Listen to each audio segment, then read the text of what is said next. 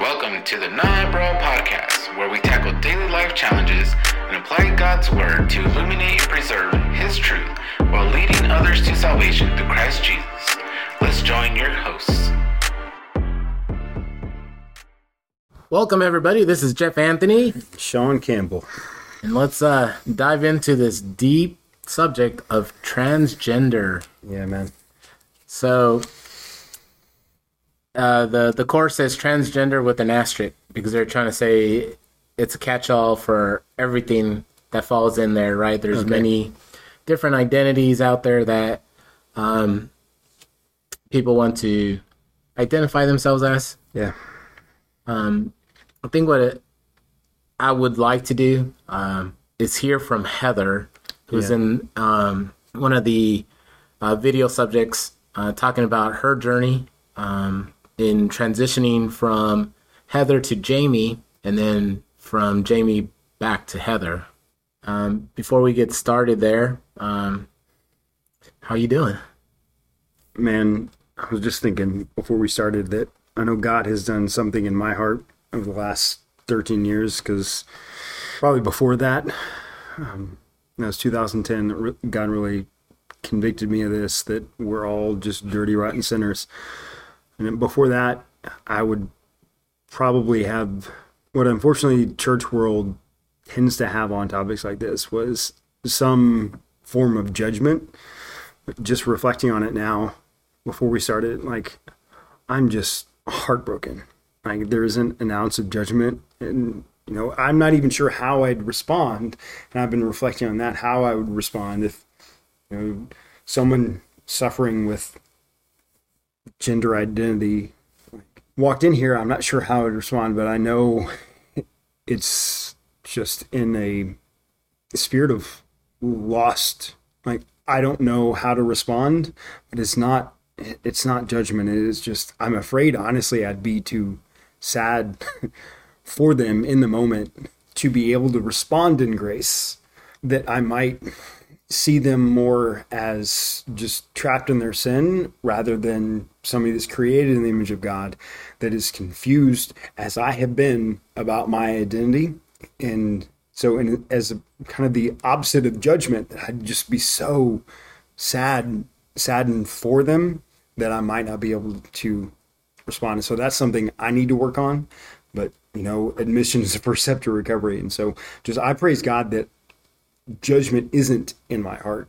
And I'm hoping that as we continue to talk, that we have these conversations, because we need to know how to have these conversations. And so I'm hoping with practice, I get better and can refine that sadness into still, having compassion, but being able to pull it together a little bit better so that I can speak truth with grace. Yeah, thank you for sharing that. So this morning, right, I text you, like, I'm anxious about this class, and I feel the same way. Listening to last week's video and this week's video, and hearing these experiences of our brothers and sisters that have to carry this cross. Yeah, you're right. I mean, I get very emotional about it, and I brought it up in class today. We can take the word trans or homosexual out and insert any other sin into that role. Even though, by God's grace, I don't carry this specific cross that they have. I do have the part of lust, right? Porn addiction, drug addiction. And I pointed out in class today that I identified myself that way. Yeah. I'd let it become me. And so I do get sad for these people, because I know what that feeling of loneliness is, and what we feel that the world abandons us, and that the church abandons us at the same time. Too often. Yeah. But I come to realize as well, when we allow that to be our identity, we become blind to those who are actually trying to help us as well. And I think Heather does an amazing job talking about a location that she went and how the church embraced her. And I thought it was just amazing. And I know we're going to have a conversation regarding that. So let's go ahead and let's let Heather tell her story. Yeah, let's get started, man. I grew up in a Christian home. My dad was primarily Catholic. My mom was Protestant. And when they got divorced when I was in second grade, I ended up going from Catholic church to Protestant church. And for me, that was really confusing because I was getting different messages about who God was, who Jesus was, what the point of all of this religious stuff was anyway. And in that time, too, my relationship with my dad was really difficult. Like, he was verbally and emotionally and at times physically abusive. And I projected all of that lack of, like, love and safety onto God, too. And I figured, like, God, like, if you love me, why are you letting my parents do this? Like, why are you letting my family be this way when, like, you're supposed to be a God of love? My dad had this really narrow view of what gender and sexuality were supposed to look like. He said that women should like to cook, like to wear dresses, have like long hair, earrings, and love to wear makeup. And I like to wear camouflage, play with my brother's G.I. Joes, and make his friends cry. So it was just, we had these really conflicting messages, and we never saw eye to eye on it. And in the tension of, like, the dysfunction at my home, it caused a lot of fights and a lot of outrage on his part. And I could see that he was really disappointed that I wasn't this girly girl daughter that he wanted. And when we would have moments of tension about it, he would look at me and say, you know, I always wanted a daddy's girl as a daughter. And so in hindsight, I realized that what my heart took that to mean was I was not the daughter he wanted. And somehow my femininity was hard to be around, and it was bringing people pain. So somehow I was defective as a woman and not good enough and could never measure up to, like, these standards of femininity. That's hard to hear as a father. Yeah.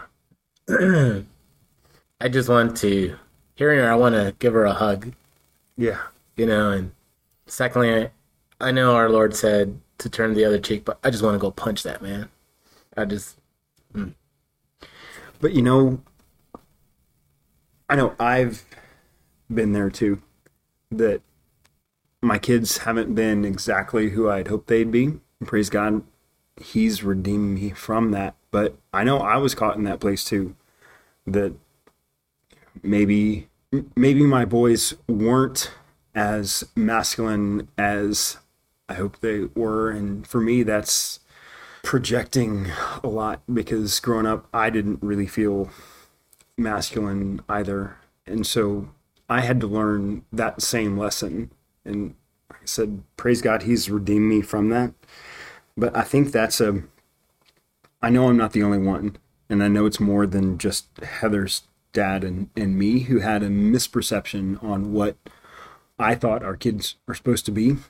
And what helped me walk through that to the other side is we are all created in the image of God. And God created us individually.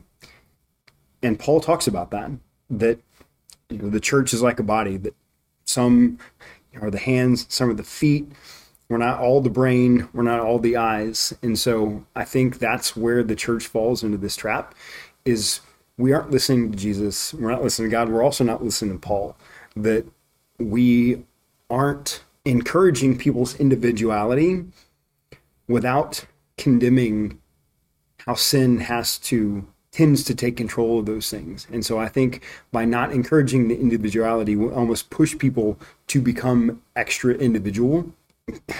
And so I think just we almost force people into sin because we want everybody to fit into a very specific small mold. What do you think about that? I may not have understood exactly what you were saying. Okay. I think the part I do get is creating an environment for them to be extra and to fall into. So in Wednesday's class, right?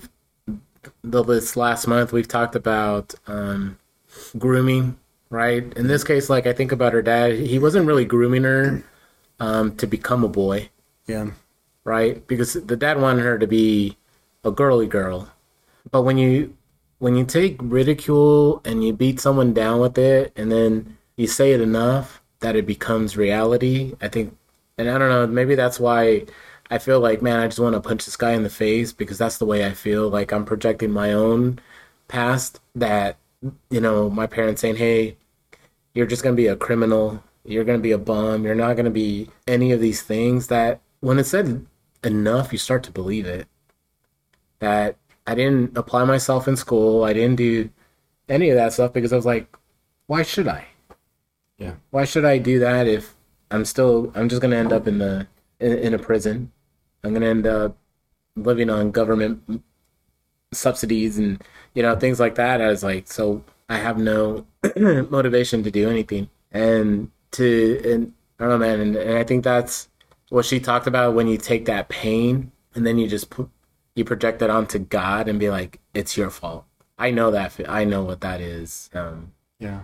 Hearing you say that made me think, something I heard. I'm not sure if it's exactly what was said, but what I repeatedly heard from my family, my church. Sean was a quitter. I never saw anything through. Never right. Like, I did middle school baseball half a season. My shoulder started hurting. I do have a rotator cuff injury, and so there was a physical cause, but it was an excuse to quit. Had an ulcer at 12. That's screaming, but I saw that as an opportunity to quit school. I didn't feel comfortable at school, so I basically quit in middle school and faked being sick for a few years because I felt so uncomfortable being in public. And it all just fit this mold. Sean's a quitter. Sean doesn't see anything through. And I became that. I was good at school and I was good at those things, but I'm just a quitter. So, why not keep doing it? And I heard that voice, and I don't even know if that's exactly what people told me, but that's what I heard. And I fell victim to that lie. And it led me into so much darkness because at one point, everybody's saying, I'm just a quitter. I'll show them. And I will involve myself into this super abusive relationship, and I'm not going to quit. So using that, what makes you different than Heather and her experience? I think at the base of it, not much, because I'm not equating what she heard from her father to what I heard from my family, but we both heard something that was a lie. We both heard something that was destructive, that wasn't representative of what God planned for our lives, and it led both of us into a dark place willingly. And it's back to the first thing. It presents differently. Fundamentally, it's not that different. Yeah, I would agree with you there. Like, do you see similarities between your experience and not being good enough and being a criminal and how that affected your identity? Do you think it actually puts you on similar ground as Heather when regards to the effect it had on you? Yeah, because it's a struggle. It's a struggle trying to find out who I was, and when you don't even know who you are. And then, with her, when she talked about having two different congregations giving her two different Jesuses or two different gospels, it's hard enough as it is, but then to have two different views and telling you two different things, what do you believe? Or do you like, well, they're both nutty, yeah, and I create my own? And I've shared with you that, and the class laughs at me because I tell them this experience, so growing up where we grew up at, literally the whole neighborhood, their parents were never around, and the churches used to come around in vans, and they'd be like, "You want to go to church?" Hey, I got some candy for you. Right.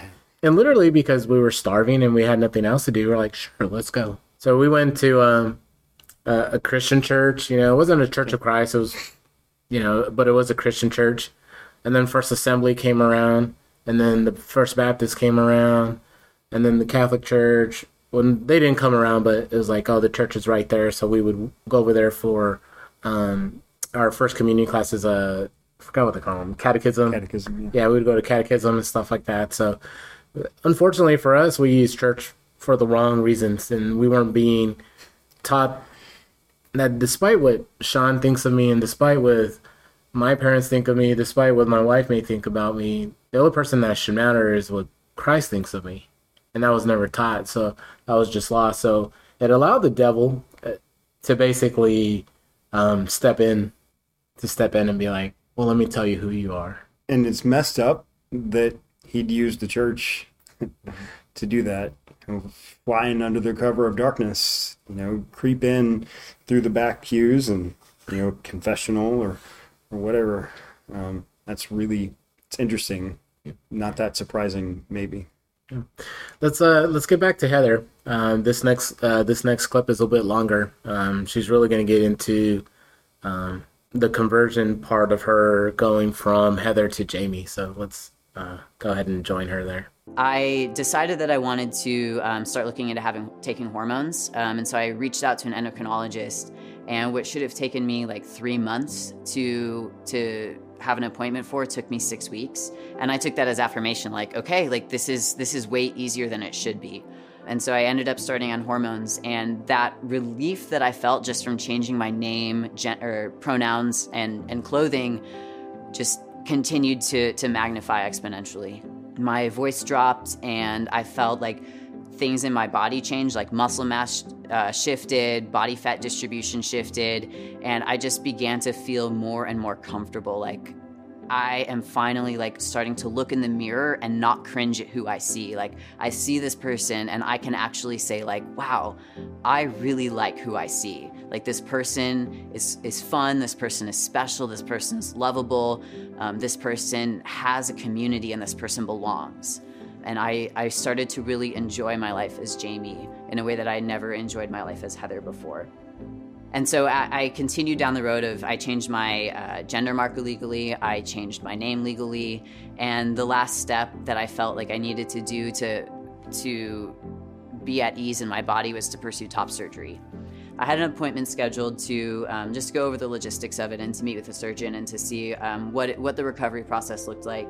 And as I started taking steps to make this decision more concrete, I started to feel like this uncertainty of like, this is where things become really serious. Like I can live with my voice dropping. I can live with like having shorter hair or wearing more masculine clothing and not feel the same sense of nerves about it. But like having top surgery is the thing that cannot be undone, and the thing that affects my future more than anything else that I've done so far.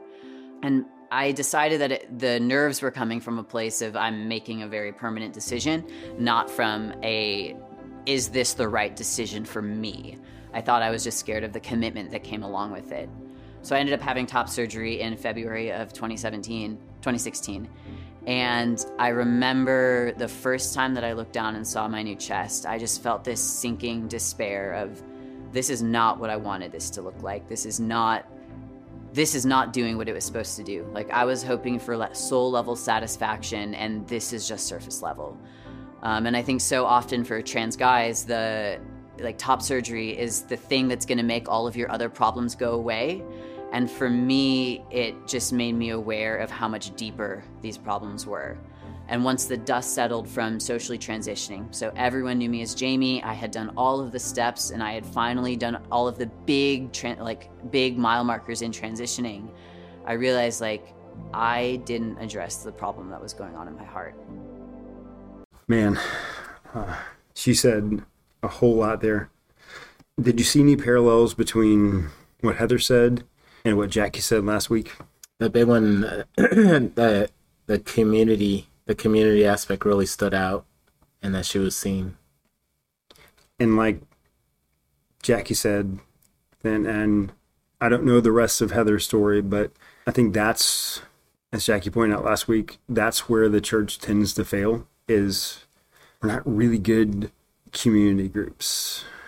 We hang out a lot, but like we said a few weeks ago, if I can't be honest I can't have a good relationship. I can't have a real relationship. And if the only place I can have a relationship is with this, as Jackie said, this group of degenerates out there, then, they don't condemn me. So I'm going to go hang out with them. So aside from just homosexuality and, let's say, the transgender issue, do we still fail as a community for the other list of sins? I think so, but for the opposite reason, I think.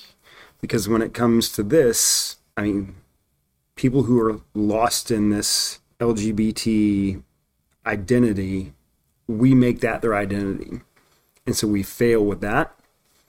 With the other ones, like we talked about before, lust and selfishness and idolatry and lying and all those other things, we act like they aren't happening. And so I think we're ending up with the same problem. The only difference is we're ostracizing one and we're treating the other one as like it doesn't exist. But I think the result is the same, is we tend to lead people straight to hell. Because one, we focus on the sin too much, and the other one, we ignore the sin and act like it's not happening. All I can think when you said that was the Andy Mineo. I know I quote Andy a lot, but man, I think his music is great because he's really calling out the church to be like, we need to be better. Yeah. Right? I think God said that himself, that we need to be better, right? Paraphrasing. Yeah. Right? But he's like, there's hella churches, but hell is working fine. Yeah. Like, you're right. And I think about, when Jesus, says that, a lot of people will say, I did these things in your name. Away from me, you would do it, for I never knew you. Like, that really does. And it scares me to think that the church is full of people who are on that wide road heading to hell, and they're not gay and they're not trans. Right. But I think it's important. Something that was brought up in class, I posed the question, how would our church handle that? How would it handle a gay couple coming in? How would it handle a trans person walking through our doors? And I know you and I have spoken on it as well, that the older, not all of them, but just to categorize, right, the older members of our church probably would not be like, no, that's not going to happen. And then there'll be the parents of like people our age, right? And sometimes it's hard to believe that, right? Like, oh my gosh, I am old. But to be like, oh, we would love to believe we'd be more like open, right? And then we have our group that we have here, and that they're like, we'd be okay with them being here, right? And it just kind of like, I don't know where I was going with that, but I do. What I'm trying to say is old doctrine, I believe old doctrine is leading people to hell. I don't think new doctrine is. But I see the fight between the Jews and the Gentiles going on right now, right? When we look at, I believe it's the book of Hebrews, when Paul is like just giving it to Israel, like, oh, you guys are horrible, and the Gentiles are like, yeah, you tell him, man. And he's like, oh no, hold on, I got something for you too. So, well, the question I had when we were describing this basically three groups of people, where do you think Jesus would align closest across that spectrum? Between the three I just said? Yeah, in the church. I think he'd be with the young adults. I honestly do. He'd be like, yeah, I want them to come through these doors, but I'm not going to close my doors to them. She ended with, I never addressed the problem in my heart. And what did Christ do? He went straight to the heart. Yeah. Yeah. I think you're right.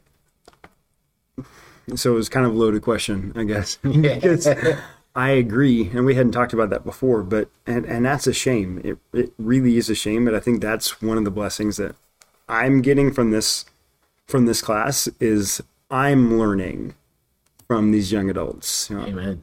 I'm being taught by how they respond, things like that, what they say, because it is continually refining me. And they aren't the source of truth. Scripture is the source of truth. God is the source of truth. We see the truth in Scripture, but that's why God created the church, so that we can help us see the truth, help point us back to Scripture and say, maybe the way you're doing it isn't exactly right. And in their case, I'm not going to condemn you, but this is how I'd roll. And then we do what we're supposed to do and compare it to Scripture, and that's consistent with the Spirit of Jesus. And so that's just something that I'm learning. And I'm not even in the class that much, but still interacting with the young adults in this class, I'm learning. And I think you're right. I think Jesus would be a lot closer to the mindset of the young adults, that, like somebody said, I'm okay with it, just don't try to shove it on me. I think that's what Jesus did.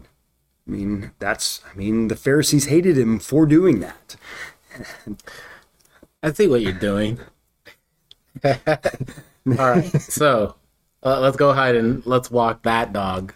All right. So you're, just so I can catch what you're saying, and make sure I'm not twisting it. Thank you. You're saying you're okay not addressing the hard issue. Is that what I'm hearing? That you're just like, just don't push it on me. You do you, boo. That's not what I'm saying. Okay. Okay. That's what I was receiving. Okay. And that's why I was like, right? But this is the best part, right? This is what this class is about. Yeah. It's about like, okay, hey, I think I'm taking something, what you're saying, maybe the wrong way. And versus condemning me for what you think I did. No, not condemning you. Versus being bold enough to be like, I may be wrong of what I'm hearing, and I'm okay to be like, okay, I'm an idiot. I took that the wrong way. Right. We're not brave enough to do that. And to say, hey, I don't think I heard you correctly, so I'm about to reveal to you what I heard from you. Yeah. And if I'm wrong, please tell me I'm wrong, because I hope I'm wrong. Yeah. And if not, then we're about to have a very nice, robust conversation. We're going to take a left turn here. Yeah. Yes, and thank you for asking those clarifying questions. Is Jesus welcomed everybody in his presence. Not once did he affirm their sin. He said, the well don't need a doctor, the sick do. And we're all sick. We all need Jesus. And not once did Jesus say, yep, keep lying, keep cheating, keep tithing your dill and cumin, and keep neglecting the weighty matters of the law. So regardless of who he was talking to, all the sinners got the same response. I love you, and you've got a heart issue. I'm your perfect example. You can't get to me. I have to come to you, but I'm going to lead you out of that thing. But he got there by walking into it with them, meeting them where they were, not saying, you do you. It's, yep, I see you. There's a better way. And I'm going to pin that there, because that's actually a question that I asked at the end of the class. So as soon as we hear Heather's last portion of her story here, we'll come back to this affirming question. All right. God asked me to go to this women's conference from the ministry that I had been reading, reading info from. And I was like, again, like, oh, that's crazy. Like, this is a women's conference. I'm a trans guy. I'm not going to bunk up with 12 women and have it be really awkward. But he said to reach out to the women's ministry, and I emailed them and I said, hey, I'm a trans guy. I would love to come to your women's conference. I feel like God is asking me to go. Like, what do you say? And they responded just so sweetly. They said, like, we would love to have you part of this, like, as Jamie. We will give you your own room at no extra charge. We will do whatever we can do to remove barriers and to reduce the white noise, because clearly God is doing something in your heart, and we want to make space for that. And I had no excuses not to go to this women's conference, just like I had no excuses to go to church. And the most impactful thing at that women's conference was a message called Your New Name. And the premise of it was that we receive names based off of our wounds. So mine were like defective femininity, hard to love, pain bringer. And in the response time after the message, the name that I got from God was Daddy's Girl. And that flipped that wound from my dad on its head. And I think I cried for like 3 days. Like, it was exactly what my heart needed to hear. Like, all of the clothing, all of the names, all of the pronouns aside, like, I was my daddy's girl, and he delighted in me simply because I existed. Before I did anything, before I messed up, before I did anything that was good, he just delighted in me. And I knew in that moment that, okay, I'm supposed to go back to living as Heather, but I can't go back to that prescriptive femininity. And I never felt God prioritize my clothing or my hair or anything external. All of that was secondary to him. What I felt he was prioritizing was me understanding that the fact that I am a woman is defined by the fact that he calls me his daughter. Like, my femininity resides in the fact that I'm my daddy's girl, nothing else.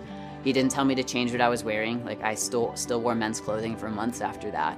But it was a posture shift in my heart of, I can begin to hear good things from God about myself as Heather, as this person that I hated, as this person that I tried to never have to interact with again. Like, I could hear good things about her, and I could begin to love her.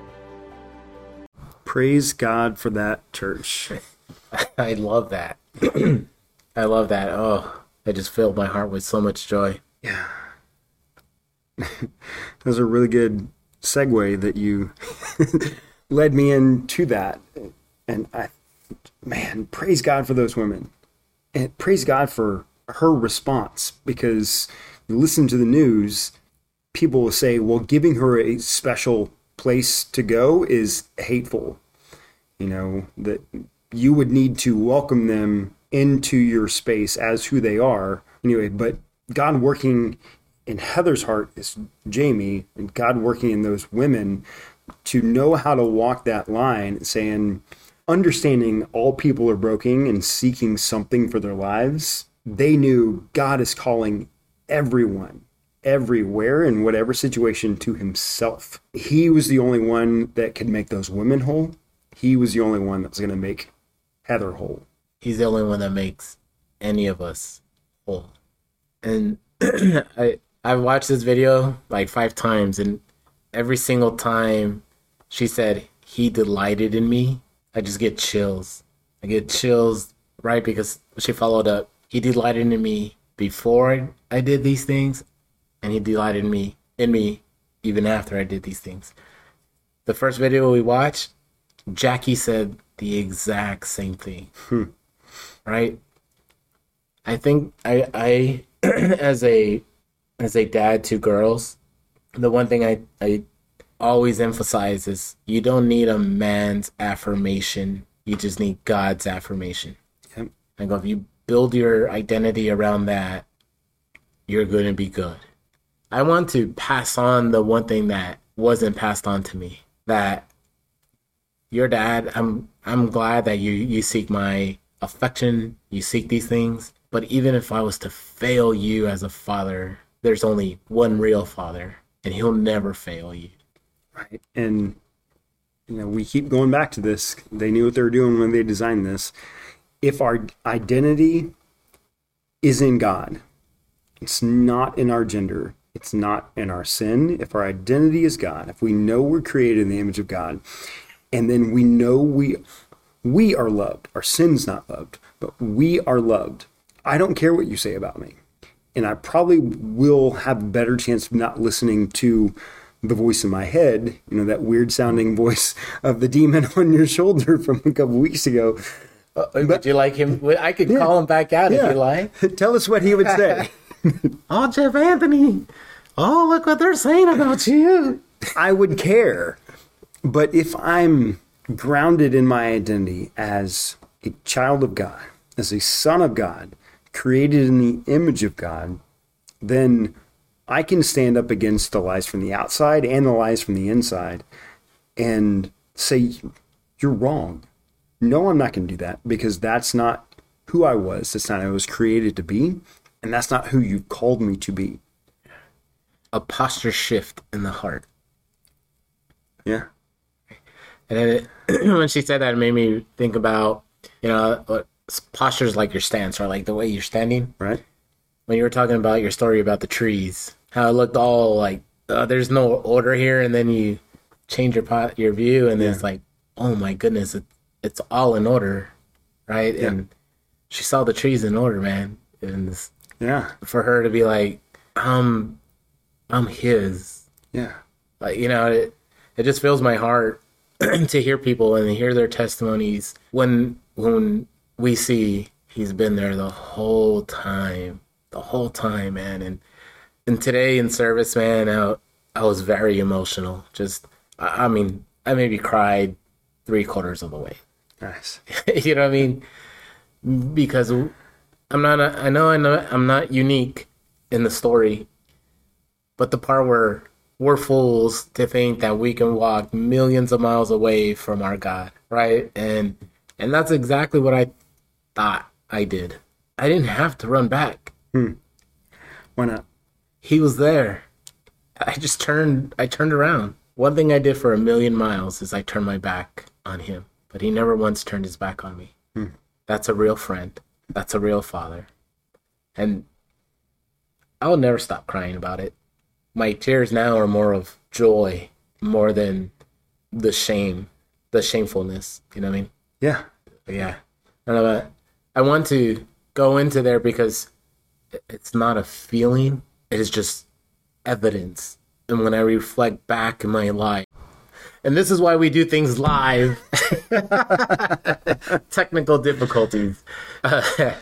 Not today, Satan. Not today. The evidence in my life, looking back, of saying, how did I survive that? How did I get through that? How? He's how. Yep. And it's no more a feeling, but now it's actual truth and fact.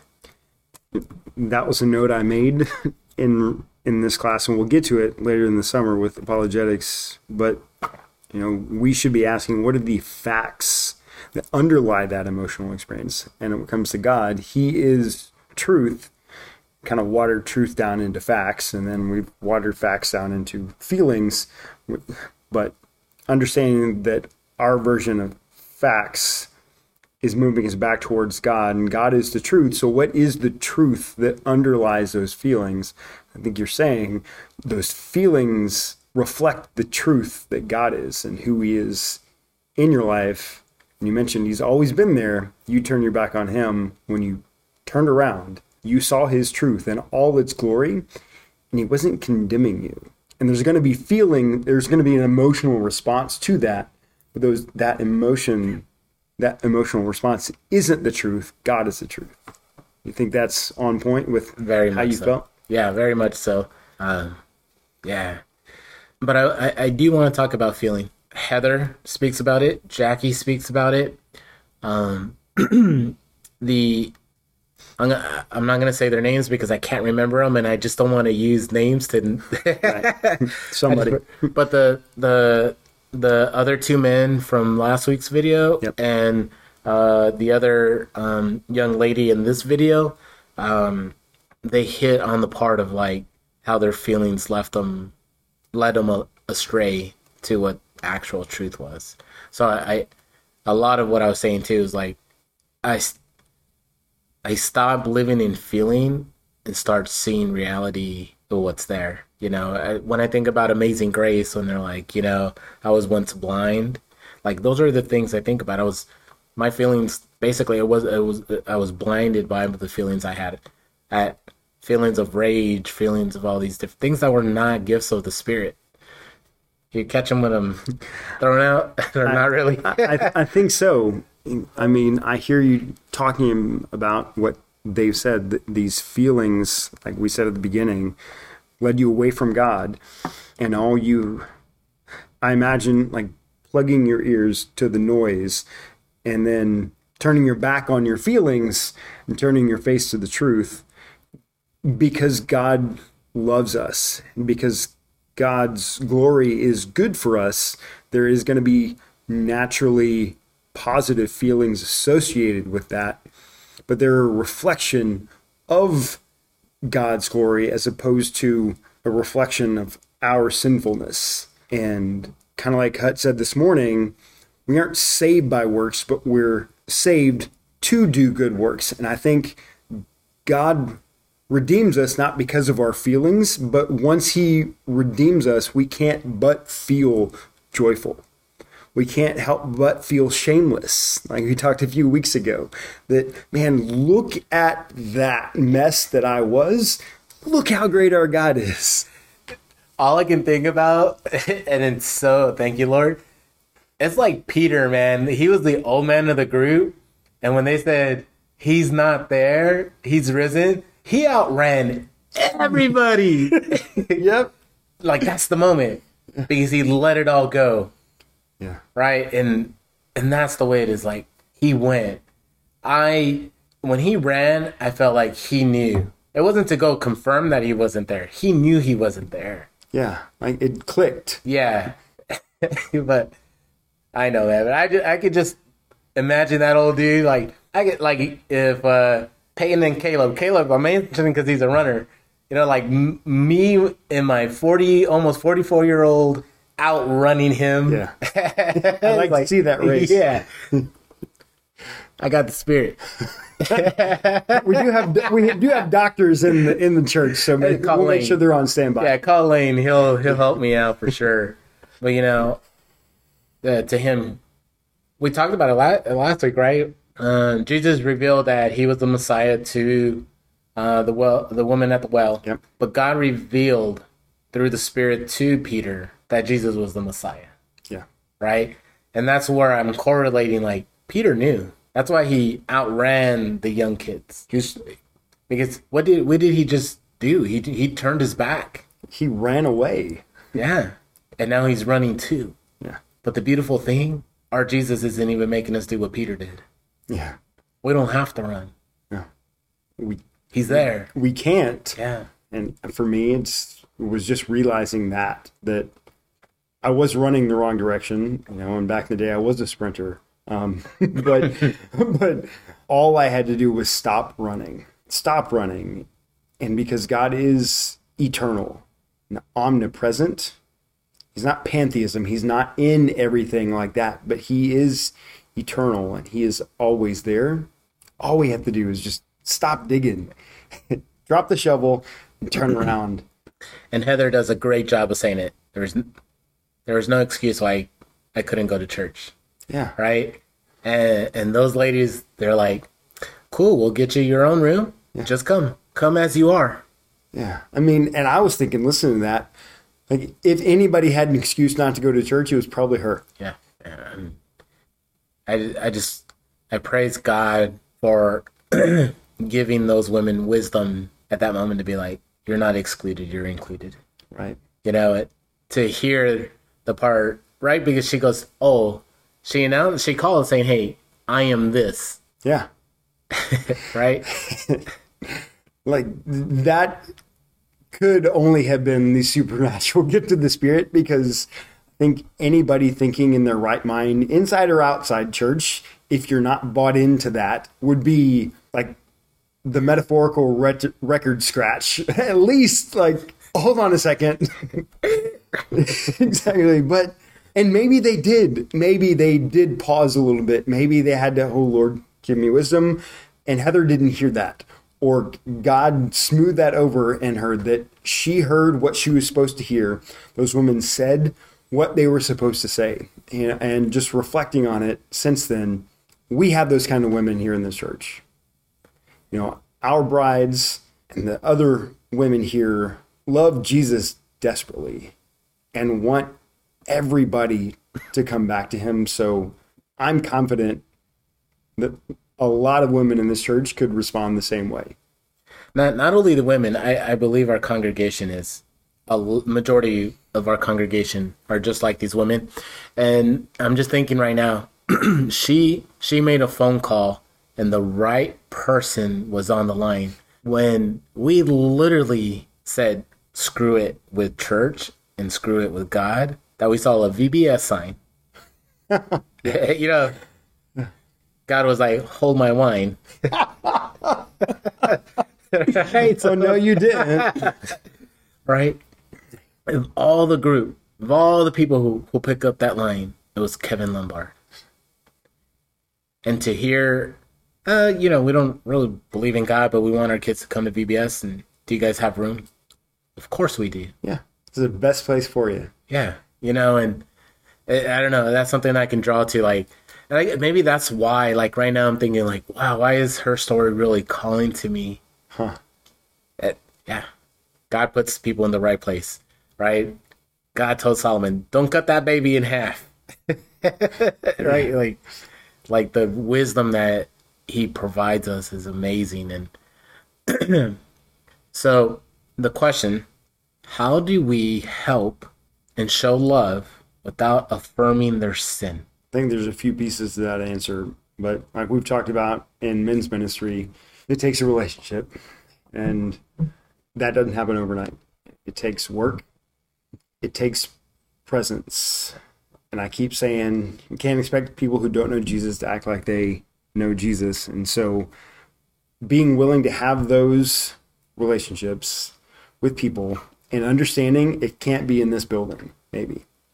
There's a man in this church who's invited a friend, and he's got the parking lot, and he's afraid to come in. Hut was talking about it. If you think you don't belong in this building, you're wrong. And it's not about you. It's about God. I love that Hut said that. It's not about, are we good enough for God? Is God good enough for us? And if I have that mindset, is God, we talked about it before, we like to make God really small. Put him in this little box. He belongs in this box. He belongs in this building. But God calls us into the world, not to be part of the world, but this is where we are. And Jesus showed us that example. And he built relationships with people who didn't know God. And he taught them how to be like God. We need to remember that, like Jackie pointed out, temptation isn't sin. And I think the last point is you lie, but you're not a liar. I don't identify you by that. I don't hate you enough to identify you as your sin. I need to love somebody else so much that I won't condemn them to their identity, because that's not who they are. You lie, you cheat, you have stolen. You're not a liar. You're not a thief. You're not a cheater. Those are sin, but you aren't your sin. God calls us out of that. And when we look at sexual sin, the same way we look at every other sin, it is all an abomination before God. But the only way we're going to lead the world back to him is by going to them and speaking the truth with grace, absolute truth on the issue, but grace with the person. And I'm not exactly sure how to do that all the time, but I'm getting better. The person has to be dealt with supernatural grace. But the issue has to be regarded with God's truth. I think if we walk into the world and we see people where they are, we don't condemn them to their sin. We say, man, I've been broken. I've been lost. I've been really confused about my identity. Can I tell you about this God?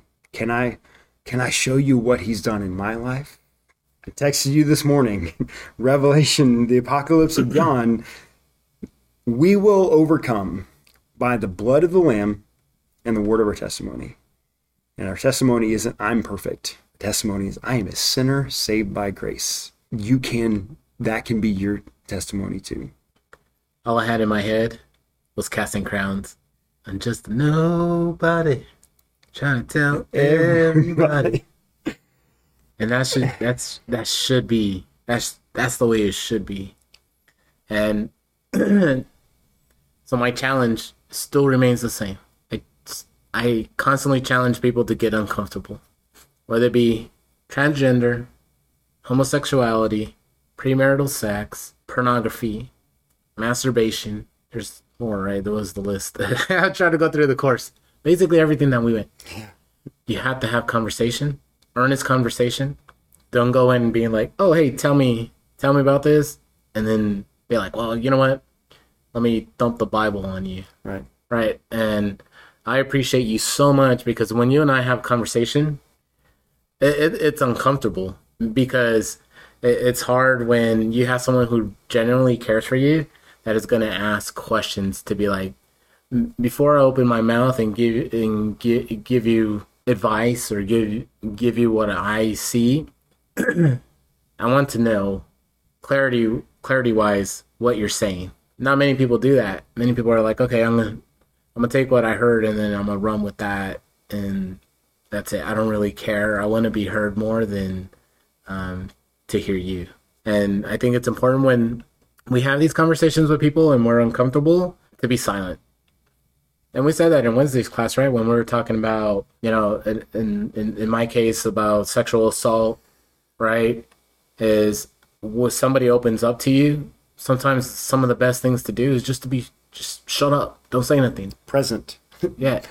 And allow them to be like, what do you think? Or how can you help me? And I tend to do now, like when my wife calls me, and I mean, like, okay, are we venting or you're asking me to fix something? Because typically that's all we want to do, right? We want to fix things versus sometimes be like, well, I didn't ask you to fix it. Yeah. It's a hard lesson for me to learn.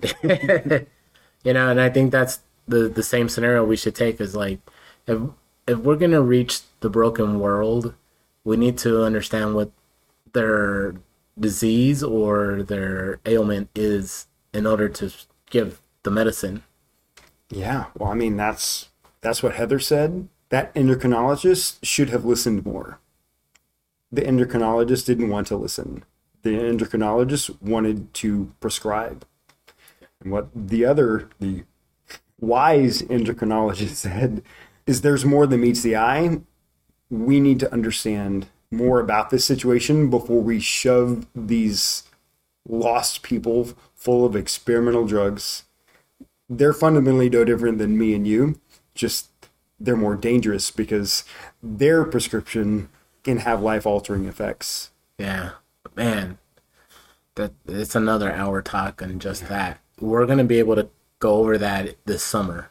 So I'm probably going to leave that there, but I do want to leave that Heather recognized that, right? And because she didn't have people who saw her, that she felt that the risk was worth it. Yeah. And that's what we're dealing with any sin, and why it's so important for us to have conversations with people regarding all sorts of levels of different types of sins. So I'm going to leave it there. Now, next week, there is no video. It is 100% Q&A. Watch out. Yes. So whether it be 15 minutes, 20 minutes, 35 minutes, this is your time to ask questions, not only regarding the last 2 weeks, but just anything in general that we've been talking about since January. I feel like I want to open it for that whole entire thing and not just these two things, because all of it's the same. All of it is a sexual sin. All of it is a mess. So, all of it's identity. Yeah. Would you like to have any last thoughts on this podcast? No, just we need to keep having these conversations. So I've talked about the other things in apologetics. Have these conversations here in a safe place, not in public. So when we leave this building, I mean, even leave the room, because Lord willing, they're in the lobby. People who are struggling with sin, regardless of what it is, hopefully they're in the lobby. And we can invite them into fellowship. So everybody needs to be at the cross. And if everybody is welcome at the cross, everybody should be welcome in this building. And that's the distinction that we Christians have to be able to make, is I can welcome you without welcoming your sin. But I can't lead you out of your sin if I can't see your true identity in Jesus and realize that there's already a disconnect there. So I can't beat you up about your false identity. I have to seek wisdom. I have to be in the Word so that I can see you where you are. I can see who you're supposed to be. And I can see how to get there. And through the supernatural wisdom of the Spirit and a godly fellowship with other believers, if I don't know, somebody else might. But seeking that solution to close that gap between who they think they are, who I may think they are, and who God says they are, and realizing that the cross bridged that gap. So I don't have to define a way. Jesus already did that for me, and he will make a way across that gap so that we can find our identity in Christ. Thank you, brother. As always, it's a pleasure to have you, and we look forward to you coming back in a couple weeks. Yeah. And leading us through apologetics. I'm excited. I miss y'all. I like the class I'm teaching, but my heart's over here. So I'm looking forward. 3 weeks, I think. Yeah. Well, we're looking forward to it. We're looking forward to it. If you would do the pleasure of praying us out, please. Yeah. Father in heaven, Lord, you are creator, you are almighty, but you are Abba, your daddy. May we remember that you are a perfect, loving daddy who cares for us, who wants the best, but we're so lost, Lord. Give us ears to hear your truth. Give us eyes to see the broken. Father, we would have a heart that longs to see reconciliation. I thank you for these young men and women that you've brought into this ministry. Lord, I thank you for what we're learning from each other. Lord, be real every day. Overwhelm us all with your presence. Strengthen us for tomorrow. Lead us closer to you. We praise you. We thank you, because none of this would be possible without the death and resurrection of our Savior. We pray in his name. Amen. This concludes this week's podcast. Just remember, when the world tries to get you to backslide, all you gotta say is, nah, bro.